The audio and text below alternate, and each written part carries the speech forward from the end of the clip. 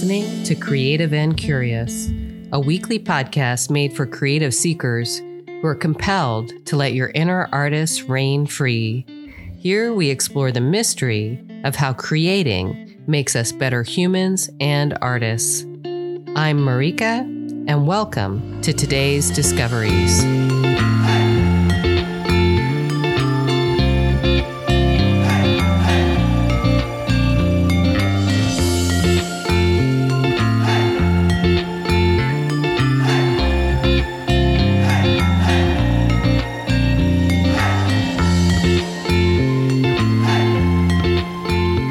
Guys, and welcome to episode 22 of Creative and Curious. I'm really excited to have you here, and I'm going to start off actually a little differently with the announcement that last week I sent out to my email list and on social media a little vote about my painting, and I had 3 different kind of categories of paintings that I wanted people to vote on and let me know what my next collection should be. So basically, what should I be working on for the next 3.5 months of my life in terms of painting? The winner was The Structure of Spirit, or number 1, which is this very light, sort of airy idea of exploring what spirit means. The subtitle was We Are Spiritual Beings Having a Human Experience, which has always resonated with me and was put forth by a French philosopher whose first name is Pierre and his last name I'm sure I cannot pronounce, but you will be hearing more about this for sure, because I will be reading more of him. It's an exciting thing. It's very challenging to think about what it means to actually paint the structure of spirit. But I can tell you just from reading a little bit, expanding on this quote, it's quite interesting. And I think it's going to go far. The second runner-up was Hope's Companion. Birds. I was thinking of birds as being a hopeful, sign flying into the future kind of thing. And a lot of people really like that one as well as the colors.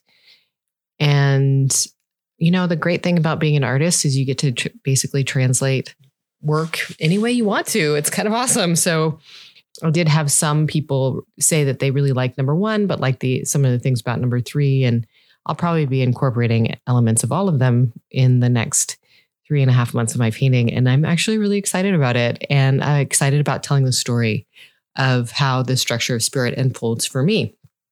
So yay for the structure of spirit, and on to the thing that I want to talk about today, which is economy, and in particular, an alternative economy. And I feel like I need to give a little backstory to my history before I sort of dive in, and in part because I think it informs what I'm going to talk about into the future of this. So something you should know about me is I used to teach at a college. I used to teach business. And not only that, but I started up and managed the sustainable business program at the college. I also I got a master's level certificate from Bainbridge Graduate Institute in sustainable business. Sustainable business is what a lot of people think of as green business. It's these, eco-friendly companies, eco-friendly products are the easiest ways for people to understand what sustainable business is.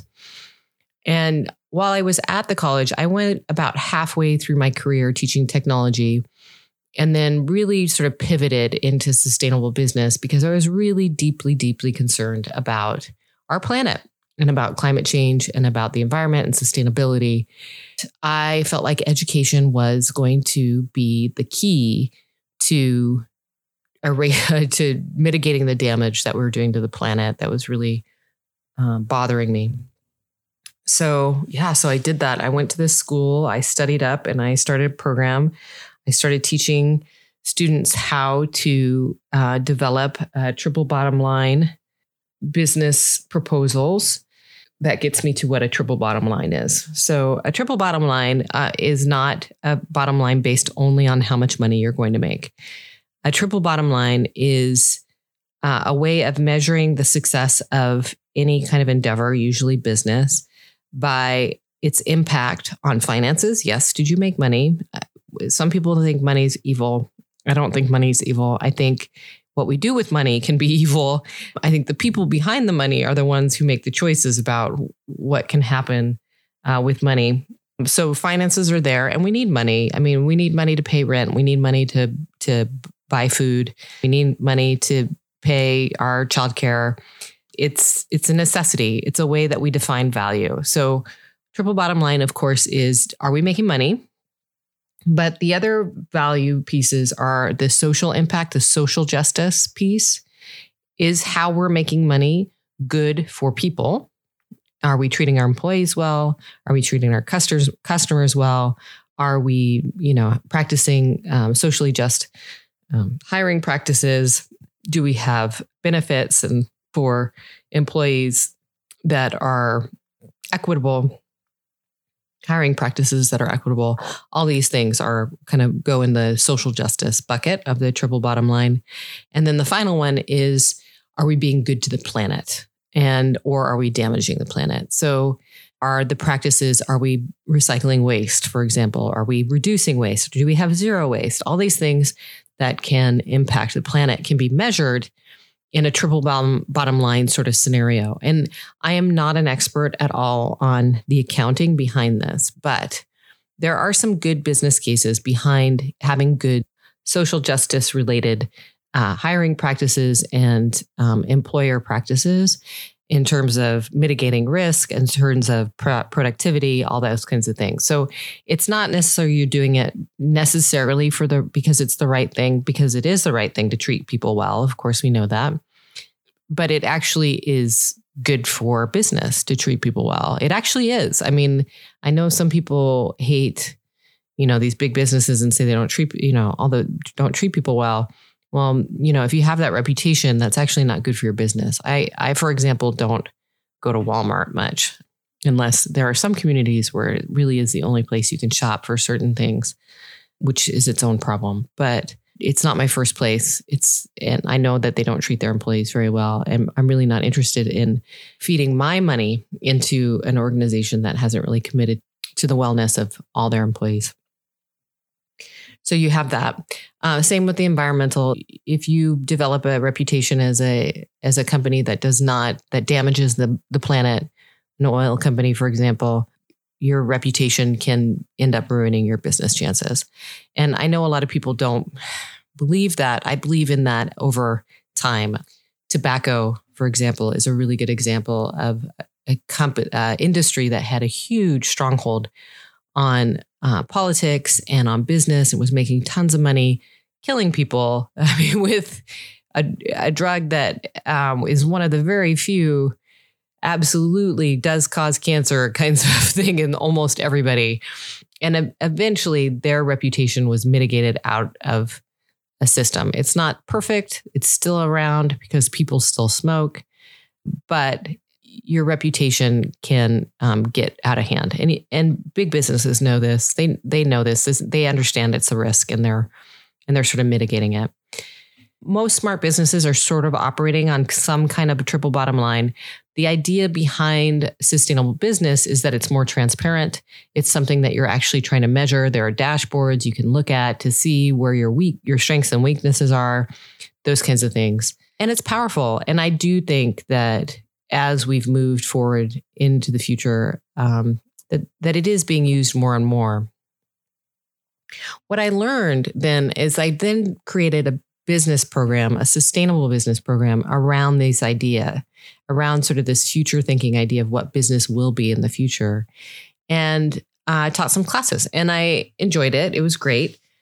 What I learned from that, though, is that if the system does not support the effort, if it will be an uphill battle the whole way, and probably a lifelong battle the whole way to actually change the education system so that it would value a sustainable business program as much as it valued its business program that didn't teach these things.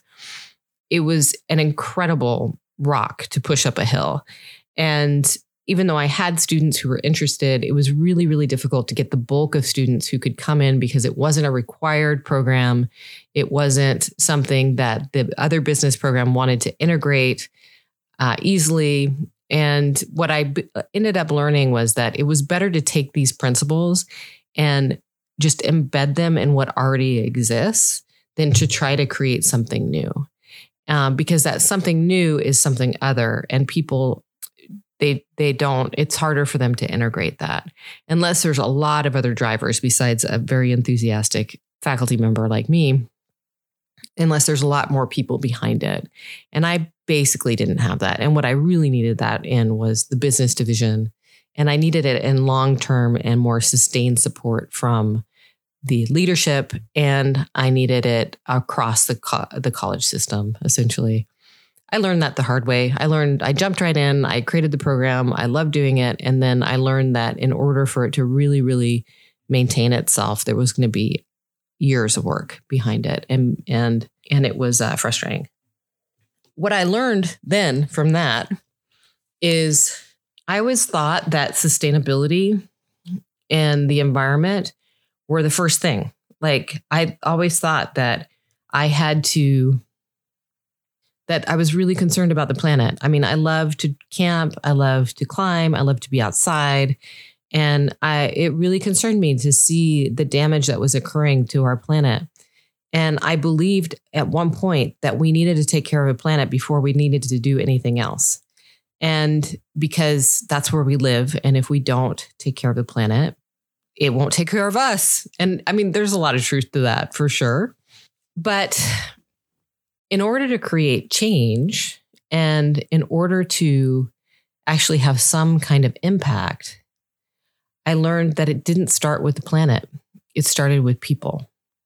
And in order for me to actually, inspire any kind of change in the system, in the college system, and whatever kind of system, it needed to start in changing culture. The culture itself, not just in relationships, which can be good with some people and not so good in others. It had to change in the terms of the actual values and the stories that we tell about each other. The common story at the college was that everything was a battle. You had to fight administration. You had to fight with faculty. You had to fight to get anything done.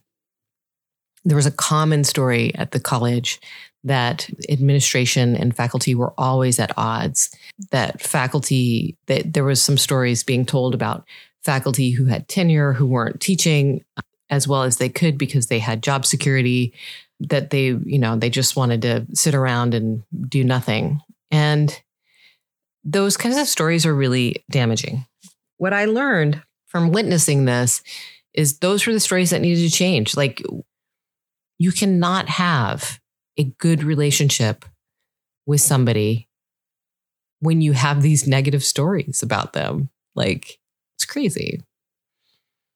So a job opening opened up at the college for a professional development center director. And this center was going to be new. It had existed in different formats before, but this one was going to be new.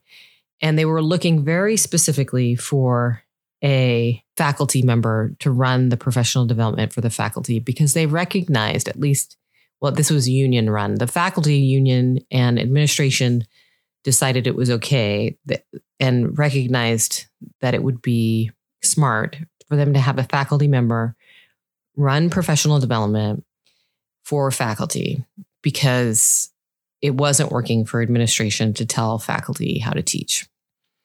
So this job opening came up and I decided to apply for it. And it was a competitive job position. I had to apply. I had to do a presentation, videotaped, very public. It was mortifying. And and my vision and present my vision for what I thought the Faculty Commons could be. Now, I also knew this had a budget. There's a whole other system in place that was designed to make the Faculty Commons more successful than my sustainable business program, where I didn't have a budget, where they didn't have anything line item. They had no way to sort of integrate it. All those things the union had really taken care of, which made it attractive because I understood how much more important those things were at that time. And the presentation that I gave centered around love. And it's centered around changing the discussion about who faculty are. It's centered around the fact that teachers don't teach because they think they're going to be famous or because they think they're going to make a lot of money. Teachers teach because they love it. Teachers, they teach because they love the subject, because they love the students, because they love the act of teaching. That is really why teachers teach. And again, there's all these other crazy stories out there about why teachers are out there teaching. But I can guarantee that teachers do not go into the profession of teaching, especially at community colleges, which is where I taught, especially at K through 12, thinking that they are going to make lots of money or even be respected that much by the government that pays them too. So I was really going after changing the dialogue around, victimizing teachers and really sort of reframing it into what I still believe obviously is true, which is that teachers teach for love. Love of the content, love of the students, love of teaching, maybe all three of those things, or maybe one of them, or maybe a couple of them. But the root of it is the love. I got the job and and then proceeded down to create this development center. Is highly political position. And there was a lot of interesting dramas as I move forward, which I think you need to expect when you are advocating for change. There is no way that change at a system-wide, community-wide, nation-wide effort is going to not be painful. There was a lot of conflict in those couple years that I was doing this. And if that was the thing that I thought I was on the planet to do for the rest of my life, I would still be there doing those things. And instead, I knew that wasn't true. And instead, what I did is developed a vision, a mission, and basically a structure for how this program could live, how the development center could live and also live on those values. And from what I hear, it's kind of it. That's what I did. I mean, there are different directors. There have been a few directors since I've left, but that's what I did. There was just this creative me. There's just this part of me that I knew that was not what I wanted to do with the rest of my life. And that if I didn't move on, it was going to be a disaster for me. And, big picture, I don't really know how that's all going to fall out. I can tell you in the last 6 years, I'm definitely a better, happier person since leaving that college. But it did lay this foundation. It did lay this idea in my head about developing a culture, a counterculture to any system at all. I'm really interested in this journey that I've had with my own creativity, especially since then, because of not just the fact that I am pursuing my creative life, I am also pursuing a more spiritual life, and I'm not religious, ever. I've never been religious. Never in my life have I. My parents never had me go to any kind of church or anything like that. But there is this sort of interesting thing that happens when you begin to pursue the crazy and the creative, which is you start moving down this, what it means to be alive, what it means to be here on this planet mindset. And that takes me into a spiritual journey along with this creative stuff that I'm working on. And the interesting pieces of this move into, this culture of love that I talk about versus fear that I think I was battling against a lot of fear. And that I see that nationwide too, that we have a lot of fear, especially during this pandemic. The fear dial has sort of been turned way, way up, whether it's a fear of dying from this virus to a fear of spreading it around to a fear of the economic fallout to a fear of wearing masks. Like everything seems so fear-based.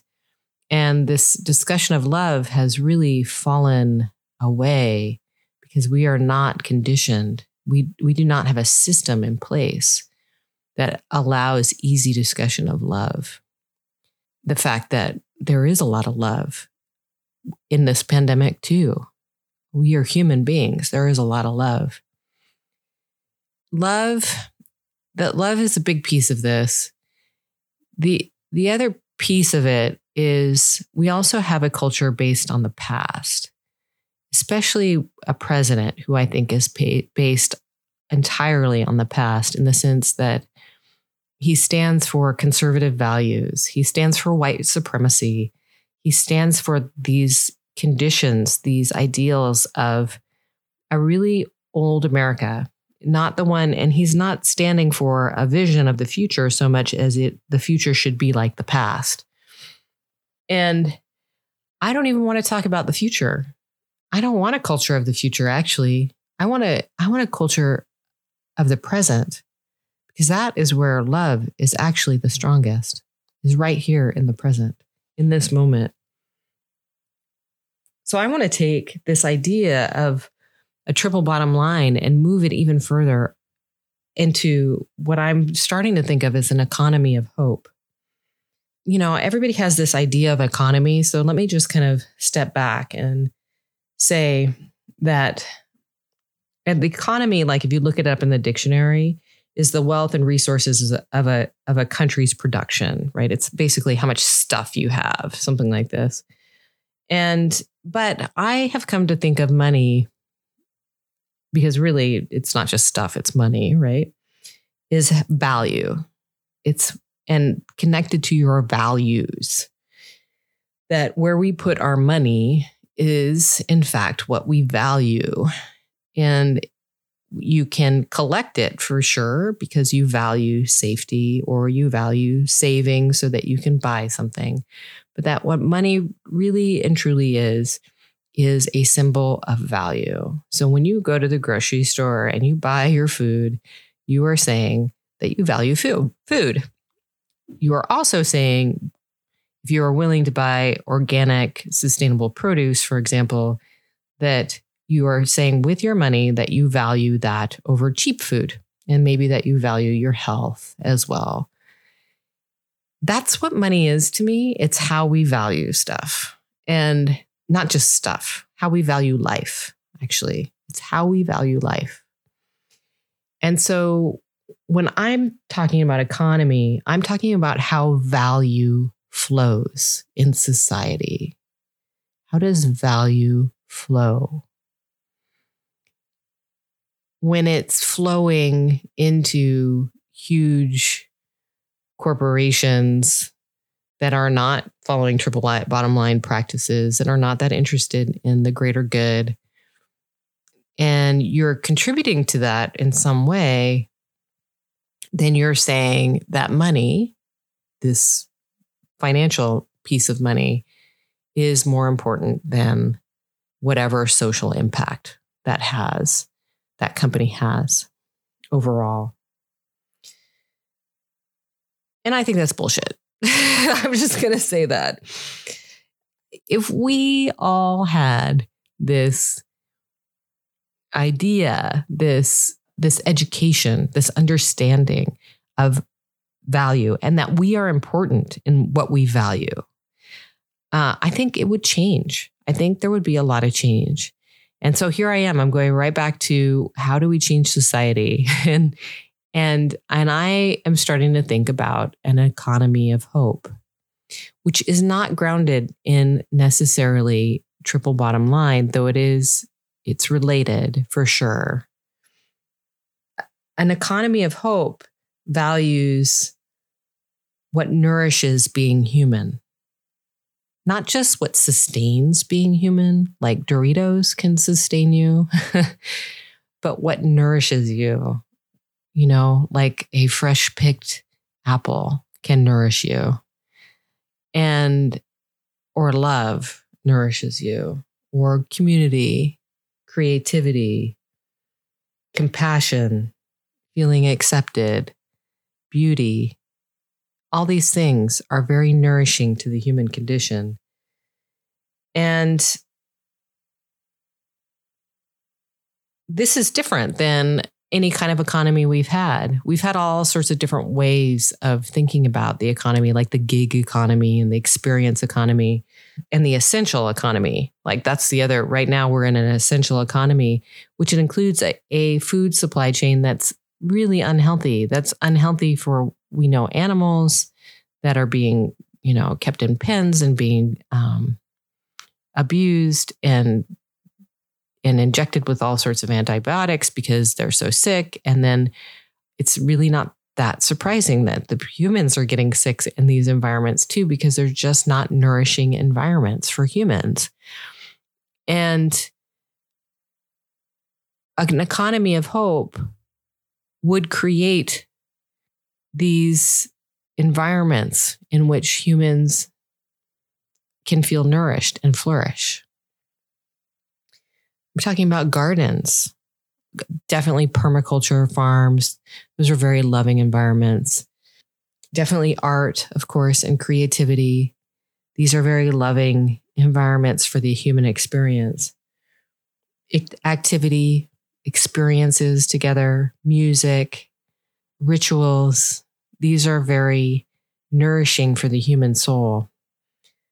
Our health, not just fixing the sick, but maintaining our health, putting that front and center into the economy.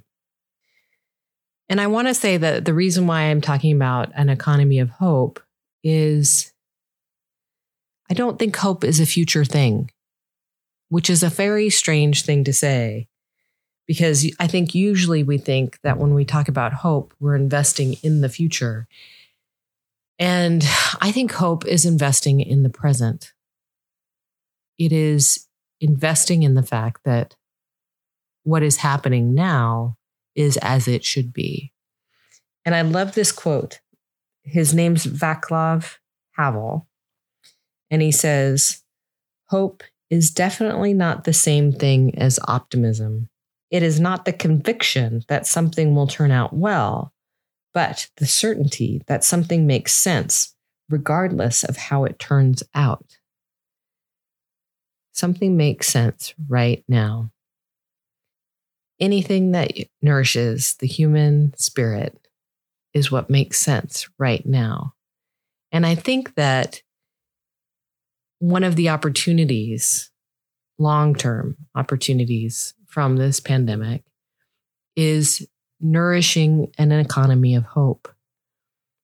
Recognizing that the value that we have is the value in our money right now and our ability to make money and to flow it through society and place it in the places that we know nourish the human experience. And that runs the gamut from charity to creativity to compassion to sustainable food. This is investing in now, in humans. I think it's quite simple. I don't think it has to go back to a sustainable business model. I don't think it has to go back to this triple bottom line. I don't think we have to quantify it in any other way than to ask ourselves, does this nourish the human spirit? The really, truly human spirit, the one that's based on love, the one that's based on being present and compassion and hope and acceptance, beauty. Oh my goodness. It just makes me so happy to think about where that could take us if we all sort of shifted our mindset and moved in that direction. So this is what I'm doing now. I'm thinking about the economy of hope and how I can invest in it. What do you think?